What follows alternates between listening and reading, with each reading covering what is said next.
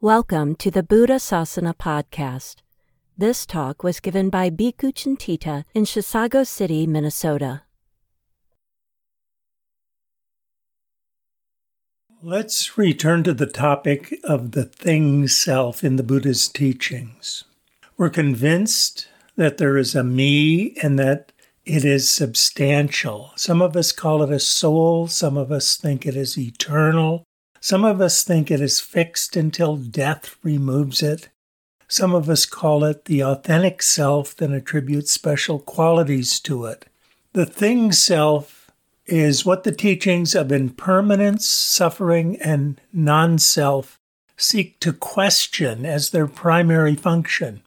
These teachings ask us to view or recognize the world, wherever we look, as in a state of flux, contingent, ever-changing, and unreliable. They challenge us to point to anything at all fixed or substantial that we might call a self. They ask us to become keenly aware of the suffering that collects around the thing self. First, the fear we experience when we question its existence, but also the anxiety and distress that comes when we hang on to it. I just gave a long series of talks on the Satipatthana during the last months on this podcast. The Satipatthana, recollection attending, is the central contemplative practice of Buddhism and is largely concerned with dispelling the presumption of a thing self. Let me summarize the most relevant points and in fact illustrate its method in terms of the Quizzle-Vanian analogy I presented a couple of weeks ago. Recall that we started with the presumption that Quizzle-Vania exists in a substantial way. It is really real. This is called examining Quizzle-Vania externally. We see that it immediately leads to various narratives about Quizzle-Vania. It is an access of evil, a thorn in the side of Bumbleland, etc. Actually, we cannot point to anything directly that is in fact Quizzle-Vania. Instead, we can examine Quizzle-Vania internally. That is, look at the various points of evidence for the existence of Quizzle-Vania. Remember, we took an excursion to a remote border, the limit of Quizzle-Vania's body, and found a self-important sign for the international Quizzle-Vanian border. But we're disappointed that the sign was so unconvincing. We recognized its impermanence. It was about to fall over and could easily be moved a few yards into Bumbleland territory.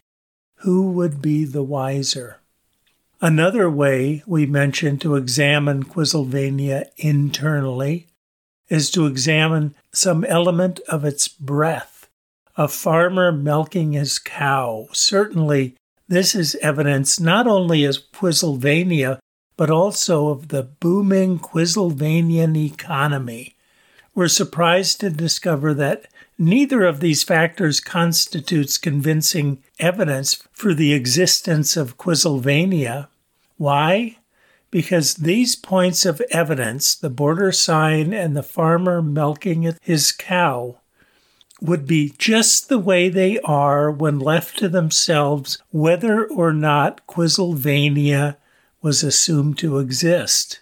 By the same token, our moving posture, breath, state of mind manifest and interoperate with other factors independently of the truth value of therefore I am, independently of whether we reify the self.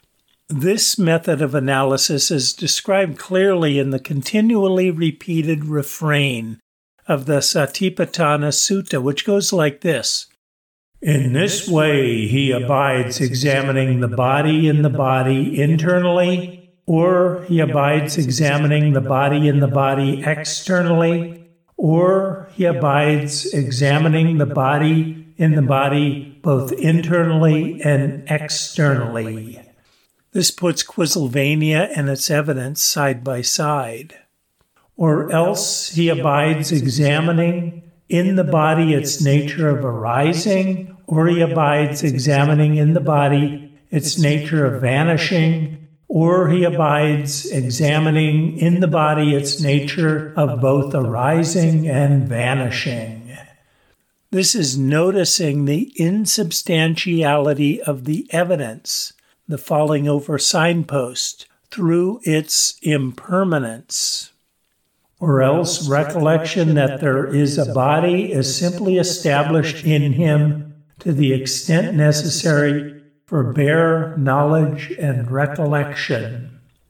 This is a reference to the concept self, an index we are safe to hang on to for cognitive purposes as long as we don't reify it. And he abides independent, not clinging to anything in the world. That is how a bhikkhu abides examining the body in the body. Once we reify or take something as substantially existent, including Quizylvania, but especially our thing self, we tend to cling to it, and that gets us into trouble. We turn the thing self into an ego self along with our sense of lack. The Satipatthana Sutta contains a long list of exercises of just this nature that propose points of evidence for the thing self, breath, bodily decay, composition of the body, mental states, and so on, generally through the intermediate thing body or thing mind. But it also employs a second method of challenging the existence of the thing self. This is to trace the cognitive processes step by step involved in constructing the presumption of existence in the first place, beginning with raw sense data and working through intermediate stages of cognition, feeling, perception, inference, and so on. We can catch the mind in the act of constructing the substantial things of the world as we experience them and convincing us they are real. This is the primary purpose of the fourth Satipatthana, examination of phenomena. I call this method described in the Satipatthana refrain internal analysis. It asks not what is true out there, that would be external analysis, and would just lead to proliferation of narratives about the thing self or about Quizylvania. But rather it asks how we think we know what is true out there. It questions our evidence for what we presume and questions the reliability of inference or reasoning that we apply to reach the presumptions we are convinced are true.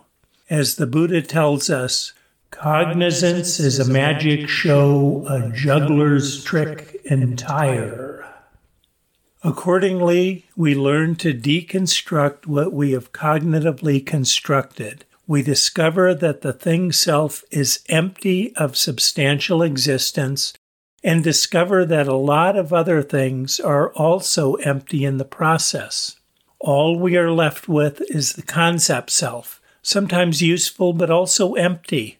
But still, we are not rid of the thing self until non-self is internalized as a matter of continual perception. So we are pursuing two stories, you'll recall. One is the story of the Buddha self, what we ultimately want to get rid of.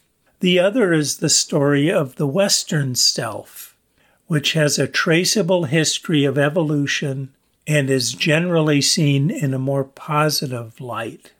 The two stories are about to intersect in our discussion of these topics.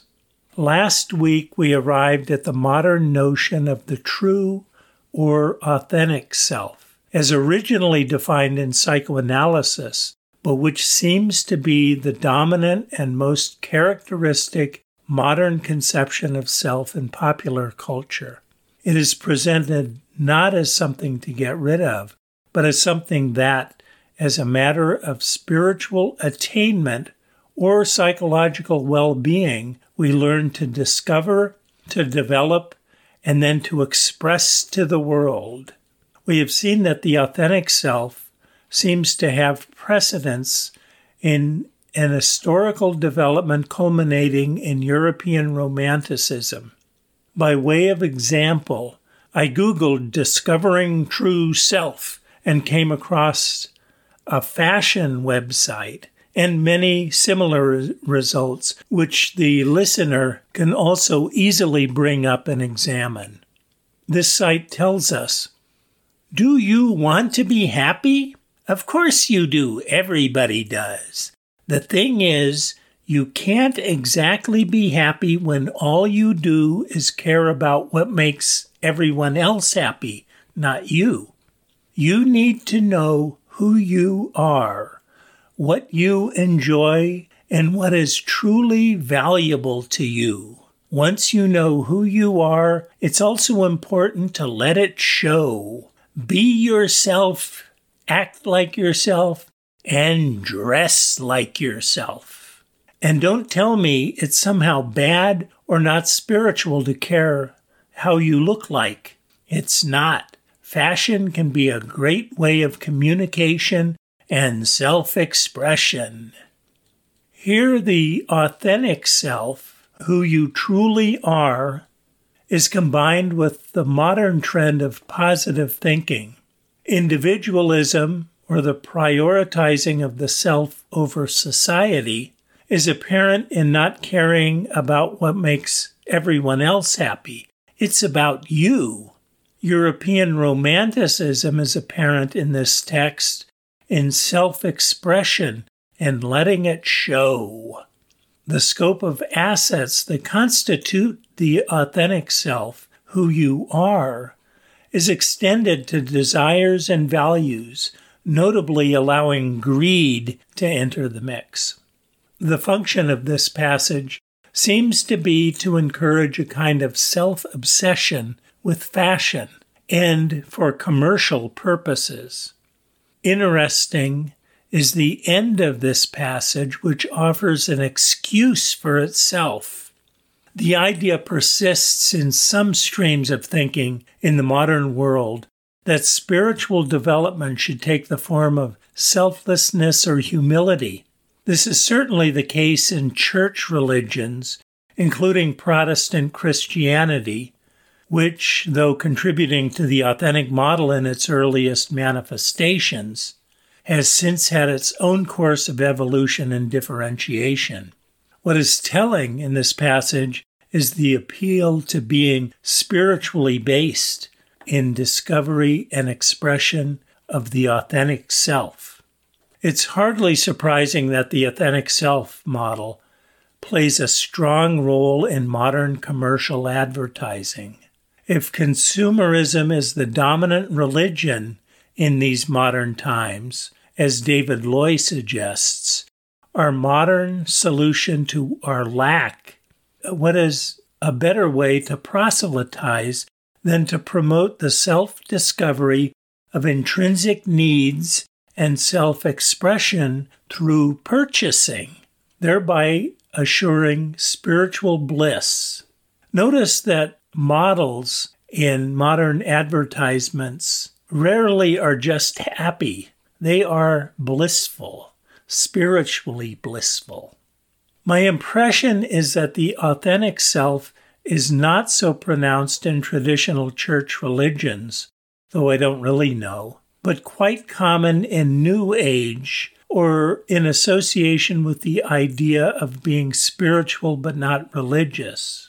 It was certainly a prominent way of thinking in the counterculture movements of the 60s. I remember because I was there. In contrast to the socially oppressive, regimented, square establishment culture, the suits. And the authentic self seems to be fundamental in self-help and psychotherapy as well. It is perhaps around the 60s that the authentic self entered into the modern understanding of Buddhism. Here is an example of this from a modern meditation teacher. Finding your authentic self involves learning who you truly are. Your authentic self is the real you, the person you are truly meant to be. Your authentic self is the person you are at the core, the person you can be if nothing holds you back. With this meditation, we will go deep and reach your authentic self. There are many, many teachers of Buddhism who teach along these lines. What is going on here? Thanissaro Bhikkhu, a very eminent American monk, in reference to this model's origins in European Romanticism, writes, "The influence of Romanticism on modern Buddhism has penetrated through the surface and into the bone, shaping not only isolated concepts, but also the underlying structures of thought from which those concepts take their meaning. In other words, Romanticism has provided the framework into which Buddhist concepts have been placed, reshaping those concepts towards romantic ends." As he aptly points out, the modern process of assimilating Buddhism to Western ways of thinking had a well-documented precedent in 1st to 4th century China, where Taoism provided the cultural matrix in which Buddhist concepts were placed, until Buddhism managed to get back on course. Can the modern authentic self be reconciled with the Buddhist non-self? A few years ago, I gave a talk in Austin to some seminary students who wanted to learn about Buddhism. After the talk and after the Q&A that followed, one of the students approached me and confided in me that he had, in his younger days, as a spiritual explorer, visited a number of Buddhist meditation and discussion groups that are common in the West, and that he was disappointed. The problem was, he said, that people seem so self-absorbed. This I took to mean, in contrast to the traditional church religion that he planned to ordain into. Somewhat awkwardly, I had to agree. Of course, I know this is not true across the board, certainly not at all true in ethnic Buddhist communities, but those are not the ones that he visited. It is also not true in all Western Buddhist communities, but I had to agree that it was characteristic of the Western communities. I could think of various reasons for this. The demographics of Western Buddhist communities, the relative inexperience of the teachers and leaders, the lack of grounding in tradition or in devotional or religious practices. But the heart of it, I suggested, was the authentic self and the individualism that goes with it. Next week, I want to talk about this individualism thing, what it is, and why it is misguided, both from a Buddhist perspective and from the perspective of the modern understanding of individual and social cognition.